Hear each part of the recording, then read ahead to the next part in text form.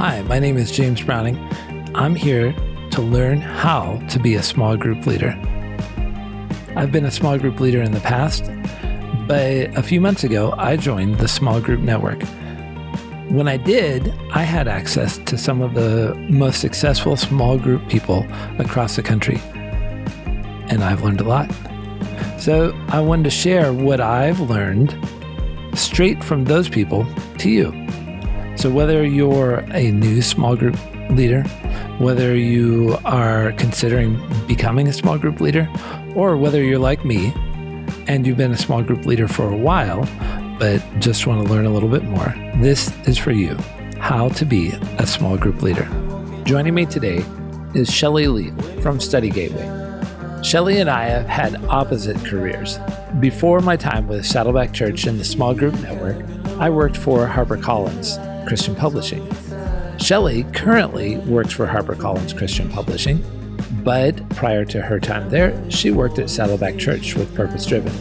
So even though our paths appear to be going opposite directions, Shelley and I both share a passion in our heart for small groups. Shelley has years of experience both working with Study Gateway and providing tools and resources that small group leaders and small group pastors and point people use every day, but also in leading her own small groups and being involved in small groups here at Saddleback Church. I'm very thankful for the opportunity to sit down and speak with Shelley, although we did have some technical difficulties and lost a big portion of the audio. Fortunately, we were able to recover the bulk of it, but we're missing both the beginning and the very end of this.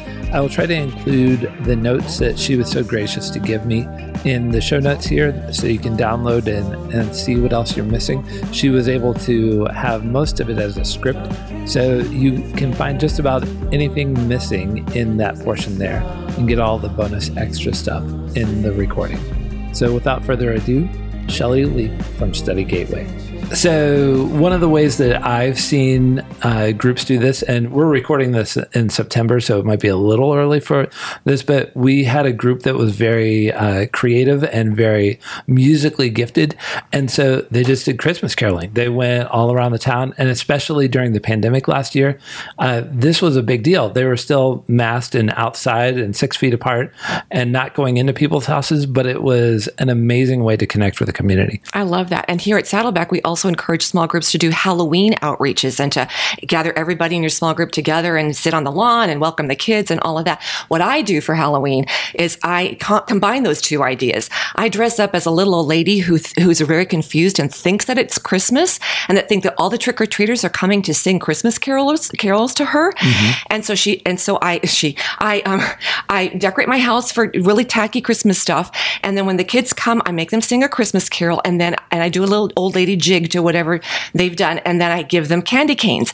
And I also pass out information about Saddleback's Christmas events that are coming up. Oh, perfect. Great idea. Yeah, that's been an annual tradition, and I've got now second generation kids coming to see me every year. Okay, off topic. Next idea for expanding your mission is to have everybody be the light. Spread some cheer. Now, one small group leader sent me videos of their group driving up to the houses of people who were quarantining, getting out, holding up a sign that said, "Our small group loves you." People were hanging out of their windows and waving and cheering and made them so happy. Also, another small group took on the ministry of writing handwritten notes of encouragement and mailing them to people who need to know that someone is thinking of them and praying for them. There are so many people right in our midst who are lonely and alone, and you never know how badly they need just the simplest message that they are not forgotten.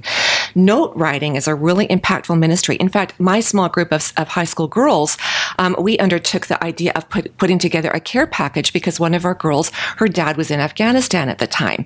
And so we sent a care package to him and his entire unit with notes and prayers that the girls had written and verses that they had chosen to write to these people that they didn't know on the other side of the world. That's such a great idea. You could also go the extra mile. If you're going to serve at the food bank, tuck in an encouragement card or a gift booklet in with the supplies that they're picking up, or pray with them when you make your delivery. Okay. So far in this section, we talked about expanding your mission by changing your name to a book club and expanding your group to include seekers and expanding your purpose outside the box and practicing more of your spiritual gifts and expanding beyond your group and spreading cheer to your community. So this last idea about expanding is about expanding your routine to develop a more robust prayer life as a group. Now, you were telling me something about prayer and what Lifeway discovered about prayer and small groups. Yeah, Lifeway's research division, Lifeway Research, did a study and found that small groups pray more on average. People who are in small groups pray more on average than people who are not in small groups. Believers who are otherwise committed to their church didn't pray as frequently as someone in a group. And so I love your point about engaging in prayer here, because prayer is really kind of a strength of your group, and lean in on that strength. Mm-hmm. Don't let it just sit there. Go for it. Mm-hmm. So many groups kind of end up getting into a bit of a rut or a routine, and they kind of tack on prayer at the end of the meetings, or they squeeze it in only if we have enough time. They kind of do a blanket prayer of everybody's requests and then send them out the door. So if you pray the same way every week, why not expand your group's mission by tackling how you pray? You could start by doing a study on prayer, such as the one by Philip Yancey called, innovatively, Prayer. But you don't have to do a whole study on it. You could simply challenge yourselves to pray a different way every week. A great way to do this is to assign a different group member to be your prayer champion every week, which means that you're rotating the responsibility for running your prayer time through every member of your group. Even people who've never prayed in a group can be a prayer champion. They can use their week to run a prayer time that doesn't involve praying out loud if they're uncomfortable with that. There are all kinds of ways you can pray creatively in your online meetings, and here's some that you might want to try. One that I love is Pass the Baton. My husband runs a weekly Zoom prayer time where he starts with the person at the top left of his screen and asks them to share their request. Then he goes to the person next to them on his screen and asks them to pray for that request.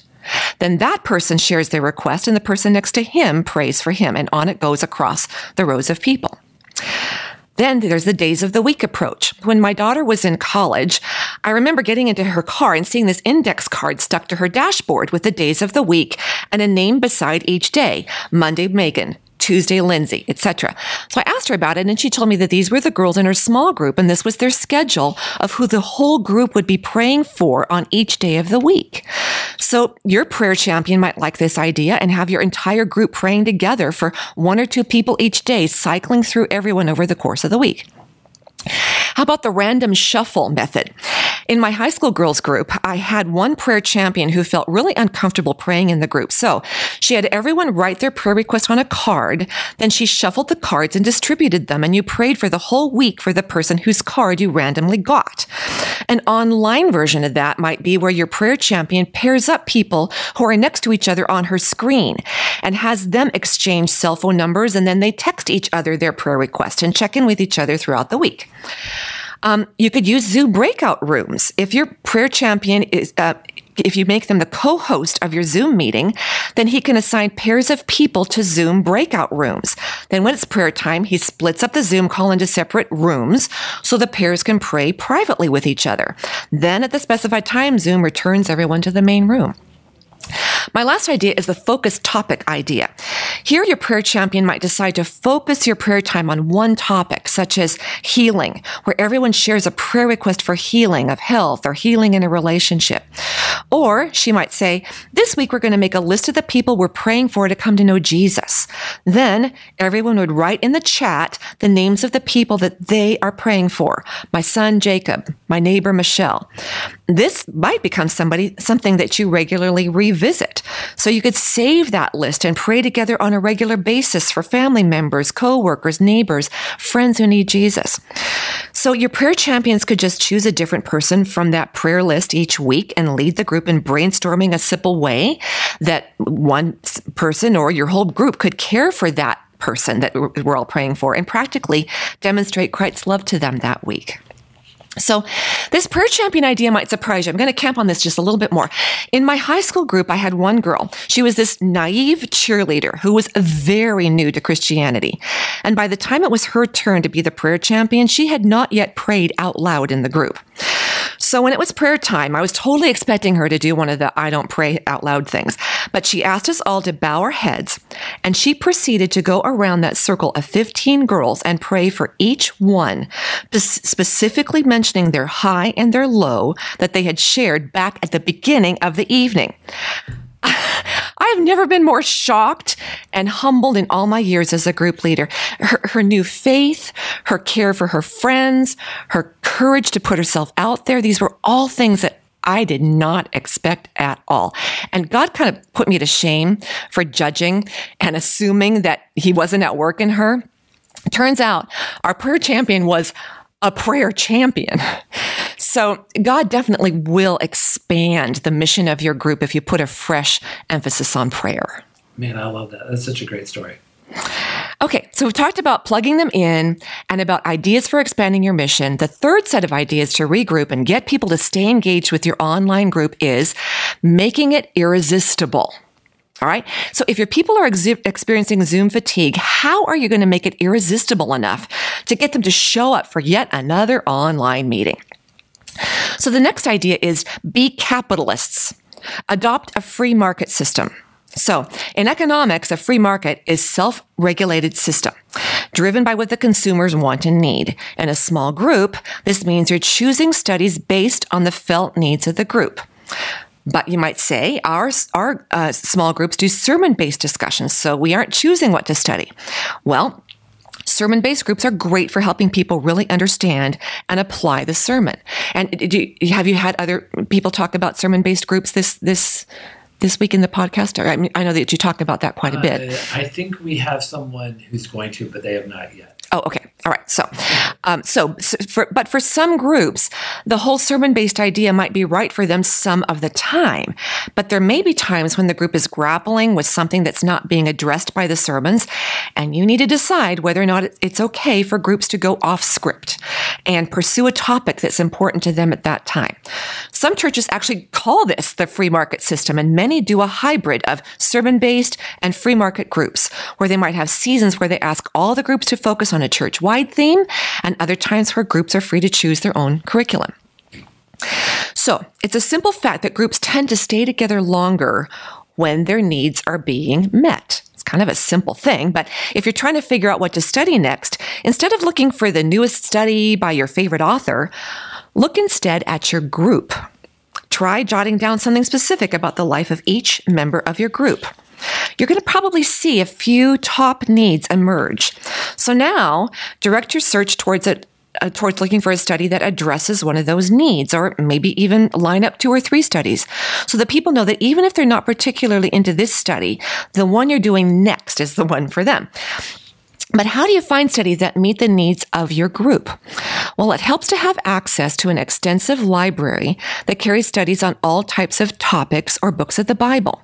Now, I shared this point in a workshop that I did recently, and one of the ladies that listened to that workshop listened to what I'm about to tell you, and she decided to go out and follow my advice and start up a small group.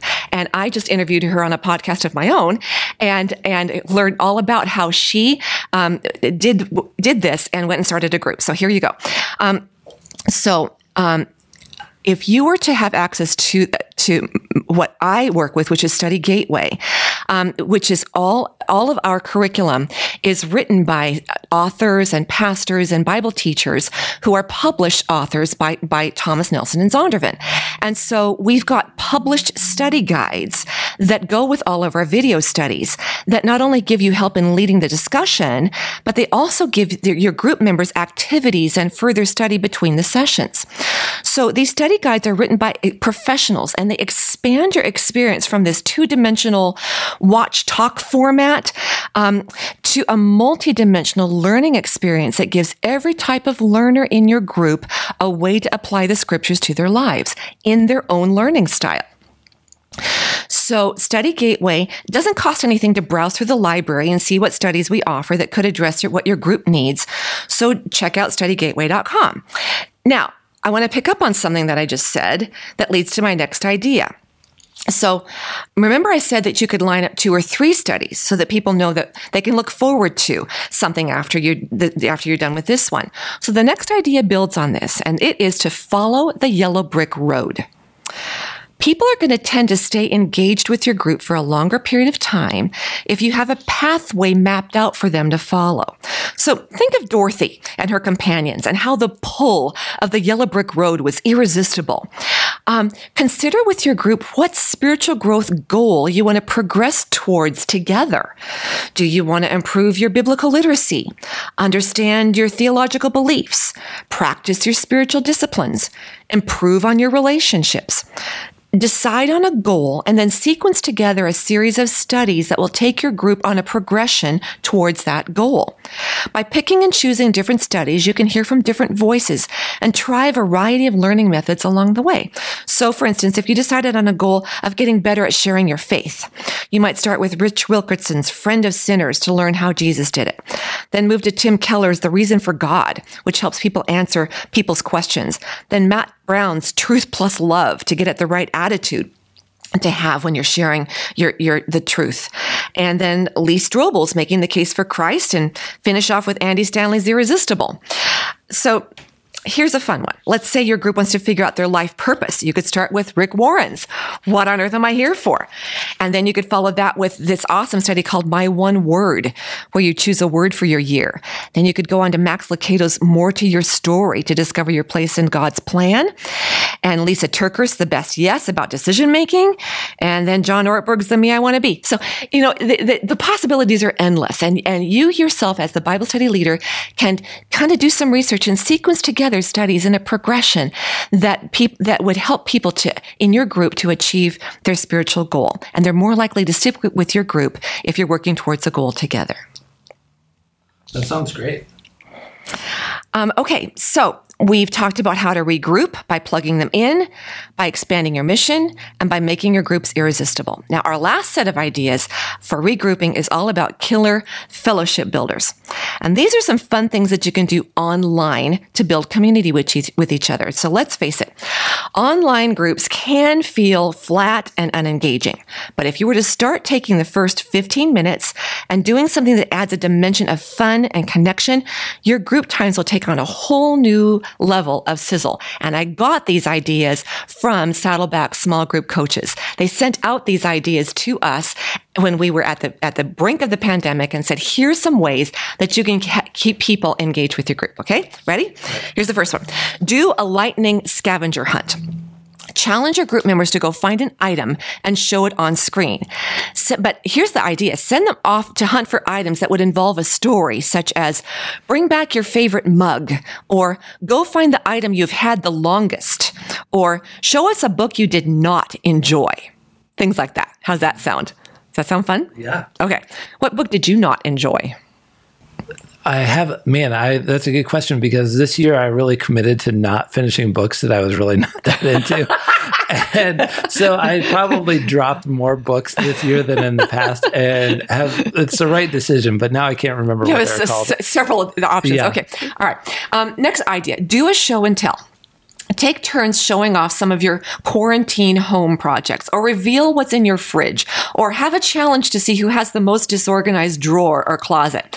A couple weeks ago, I actually did this with my neighborhood. We hadn't been able to have a social gathering in over a year, but the last time we got together, we did this progressive dinner where we went into each other's homes and saw the renovations we'd each done to our houses. So a couple of weeks ago, we had a girls' night in, and we did a Zoom house tour. And so we went around and shared something that was most challenging about our year. First off, we kind of connected with each other emotionally. And then something we did that we would never have been able to do if it wasn't COVID, with so many ideas of things, blessings that people got from being able to stop doing a lot of stuff. And so they were able to start doing some things. So that was a really great way to help us all reconnect with each other. And then we did the show and tell part of the evening. So we did house tours by either showing pictures or taking our phones around and showing what we had done in our houses. We saw backyard landscaping, a new fireplace, new flooring. I took them upstairs and showed them my new closet that was installed by Jesus. It really was. Hey, I had Jesus closets come to my house. So this is a fun one that you could do every week. Choose a theme, such as something you made, or your biggest mess, or your favorite spot in the house, and have everybody do a show and tell. Another idea is teach a master class. Have everyone in your group tell you if you had to teach a class on something, what would it be? And then schedule times when each person can offer a tutorial to the group about their favorite hobby. Again, we've done this in my neighborhood, and we've learned how to cook an Israeli dessert. Another person taught us how to macrame. We even learned Persian dancing. Wouldn't want to have wanted you to be watching that one, but okay. Do a sing-along. You could ask everybody to choose a YouTube video of their favorite worship song, and then you could screen share on Zoom and watch them together. You could do one a week, or have everyone contribute on the same night and make it a whole night of worship. Okay, the last idea that I am bringing to this time together is that the most killer fellowship builder that most groups either underestimate or avoid, and that is food. Now, I'm not just talking about your chips and dip or even cheesecake. No, I'm talking about a real, bona fide, full meal. Now, before I tell you why this is such a revolutionary idea, I need to harness all those brains that are going on overdrive and silently yelling at me, but we can't have a meal together, you ninny. So I've got some ideas about how we can eat together safely. But first, let me unpack the principle of food and the way that it came to me, which was back in the day when we were able to meet in person. So I'm in a small group that's been together for 18 years now. And over the course of our years together, one thing that has kept us consistently attending our meetings has been sharing dinner together. Now, some people don't give a lot of credence to the idea of sharing a full meal. They would say, as long as we have coffee or maybe a snack, that's enough. Or we don't have enough time for a meal. But I would tell you, in the seasons where we tried to not do dinner and just serve a snack, attendance fell off so badly that we canceled more meetings than we held. So we decided to stick with what works, and we've been meeting for dinner every week for years. We rotate to different homes. The host home serves the main course, and the other group members bring the salad and dessert. We share our meal for an hour, then we do our study for an hour and a half.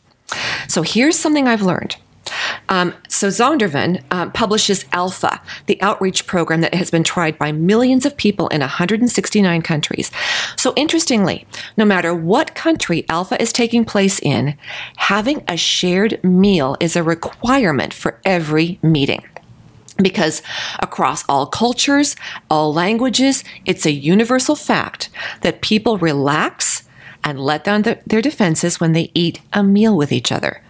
So according to Alpha, it's imperative to welcome people with hospitality in order to create a place of safety for them to process their most personal beliefs. So that got me to thinking, why don't I try this with my high school life group? So I had this group of 15 girls since they were freshmen, and last year was their senior year. I wanted to create a space for them to connect more deeply with each other and to forge a bond that would go with them when they graduated. So every week, I made them dinner. And I believe that out of all the seniors' life groups at Saddleback Church, ours had the highest attendance record of them all. I averaged 10 girls a week in their senior year. So here's some advantages your group can experience by including a meal at your gathering. First, food is inviting. Showing up to a small group can be a scary experience the first time. And for some people, even after the first time, it can feel a bit intimidating. You can help reduce those fears by offering a meal. Whether you're serving breakfast at a morning group or dinner in the evening, the meal creates an inviting focal point that draws a person's attention. And now, it can also be daunting to you as the host to think of providing a meal. And so here's what we do. We just have all the members contribute. Everybody brings a piece of the meal. So that takes the pressure off of the host, and it allows people to immediately participate in something that everybody knows how to do. And it instantly gets everybody on the same page. The next thing is that food opens conversations. Food gives us this natural topic of conversation. We could talk about the food, and all the participants have that in common. There's no better way to encourage conversations to take place on a more personal level than to have a meal together.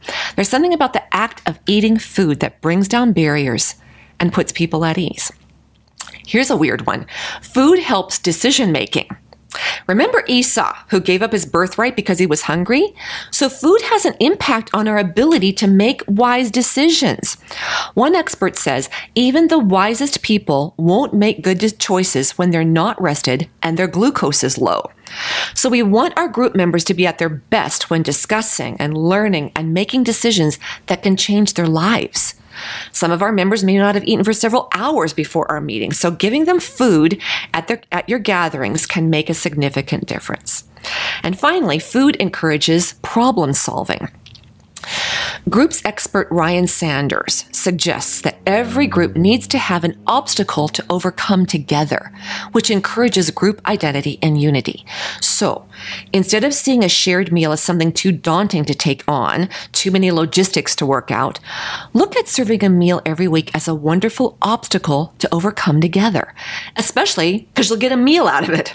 So you'll have to figure out things like timing, budget, logistics, dietary restrictions. Oh my gosh. In my high school group alone, I had to accommodate girls who were paleo, vegan, gluten-free, and lactose intolerant. So we did a lot of taco bars and pasta bars. Okay. But now we have the added challenge that the group needs to overcome together, and that is social distancing. It's a huge obstacle. So a shared meal might look different now than normal, but problem solve this with your group. Does this mean serving individual portions instead of buffet style? Could you put groups of 3 or 4 in different rooms of the house where they can sit 6 feet apart? Or could you split up between multiple houses for dinner and then meet all together on Zoom for your study? Maybe at the very least, you're all bringing your food to the Zoom call and eating together virtually. So figure out a healthy way to protect all your group members and still enjoy a meal together. So that's basically it. Well, I love that food idea, and it reminds me of a campaign that I did when I was a missions director at a church in the past. We were trying to encourage people to pray for missionaries leading up to our missions conference. And so what I did is I went to several different people's houses and had them do a cooking show, cooking a meal from a country of each different missionary.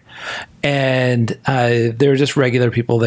Most of them weren't expert cooks. Some of them, and this was what was really interesting, we got such an intimate look at everyone's house and kitchen and how they cook and how they prepare. We'd go to one and it would be a professional kitchen. Like it made filming it, and I'm not a film editor or any of that. It was just done with a phone and the whole 9 yards. And it was very unprofessional. But the first one that came out looked like an actual cooking show because their kitchen was so amazing. The very next one was in a tiny apartment that was so small I couldn't get far enough back to get everyone in the shot. But the family was so funny and engaging in doing this that it just made it a very entertaining show. And so then we would put the prayer request and the recipe on a card and hand it out. So this could tie back to what you talked about earlier about watching something ahead of time. You could film yourself, your family making a meal, your favorite meal that you would serve if we could all be together, writing it down, the recipe, and then sharing that with them on social media and tagging everyone and letting everyone, including the non-group, watch it, because that's a way to kind of bring in people to your group. The other option would be to do it live. And again, this is such an intimate experience with food and cooking. And you see this whenever you make a commercial, whenever you're doing an ad or marketing, you always make it aspirational. You do something like, the thing I joke about with my wife is there's a bicycle or a guitar in the background of every commercial, just because people like to think of themselves as musical or exercising. And this is the kind of life I want to lead, even if it has nothing to do with whatever the commercial is advertising. With video chatting devices or apps, you'll notice every commercial for one has someone cooking while they're talking to someone else, because it's such an intimate and personal experience that everyone wants that when they're video chatting. So go ahead and do a meal together via Zoom, and you'll find that it is such an intimate experience compared to just sitting at your desk looking at your computer. And you'll see people mess up. You'll see people make messes in their kitchen, and you'll see people struggling just to put it all together. But that's the beauty of it, is that level of intimacy and letting someone into your kitchen, really, which is the heart of your home. I love that. That is so cool. So many people are so interested in cooking these days. All of my kids, I have 5 kids, they're all adults, and they all, the biggest treat that we did for them for Christmas one year was to give everybody a cooking class. Mm-hmm. So I think that would really strike a lot of chords with people. If you'd like to know more about what Shelley does with Study Gateway, head over to studygateway.com and see what they have to offer. Part of this episode was clipped off at the end, and Shelley is offering a free sampler and some basically freebies for small group leaders who want to try out different curriculums, including curriculums that offer video resources. So if you're stuck with looking for some curriculum or some ideas for studies with your group, head on over to studygateway.com and check those out. Jason Banzoff here, Group Talk producer, and I just want to say thank you for tuning into this special 5-part series, How to Be a Small Group Leader. If this series impacted you in any way, check out our other podcasts from the Small Group Network, Inside Saddleback with Steve Gladen, Here to There with Carolyn Taketa, Leadership Journey with Bill Search, and Reading Lens with Nick Lindsay. These release every Wednesday, so don't miss them. Also, are you looking for community with other small group point people like yourself? Join our Facebook group. This group has over 7,000 people who want to share and learn about what they're doing in small group ministry. Strengthen your group's ministry today by going to Facebook and typing in the search bar, Small Group Network. Just select Join the Group and we'll get you connected to a whole new community. Lastly, make sure you visit smallgroupnetwork.com for our free resources and blog. Thank you for listening.